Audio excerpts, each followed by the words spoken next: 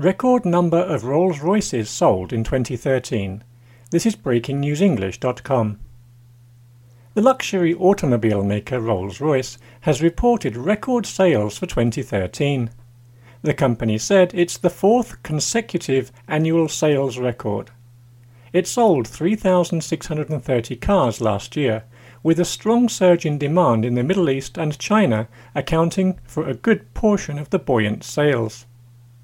The Middle East saw a sales increase of 17% last year, while sales in China went up by 11%.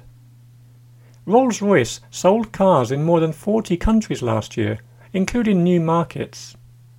Plans are in place to continue this global expansion. The company's CEO said, "We have reported a strong year and have maintained our position at the pinnacle of the super-luxury market." Super-luxury means cars costing over $272,000.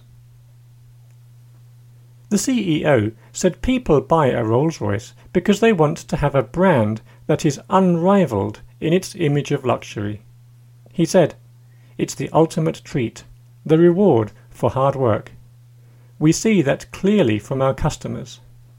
Around 80% of our cars are bought by businessmen and women, most of whom have started and run their own businesses. The rest are bought by sports stars and film stars."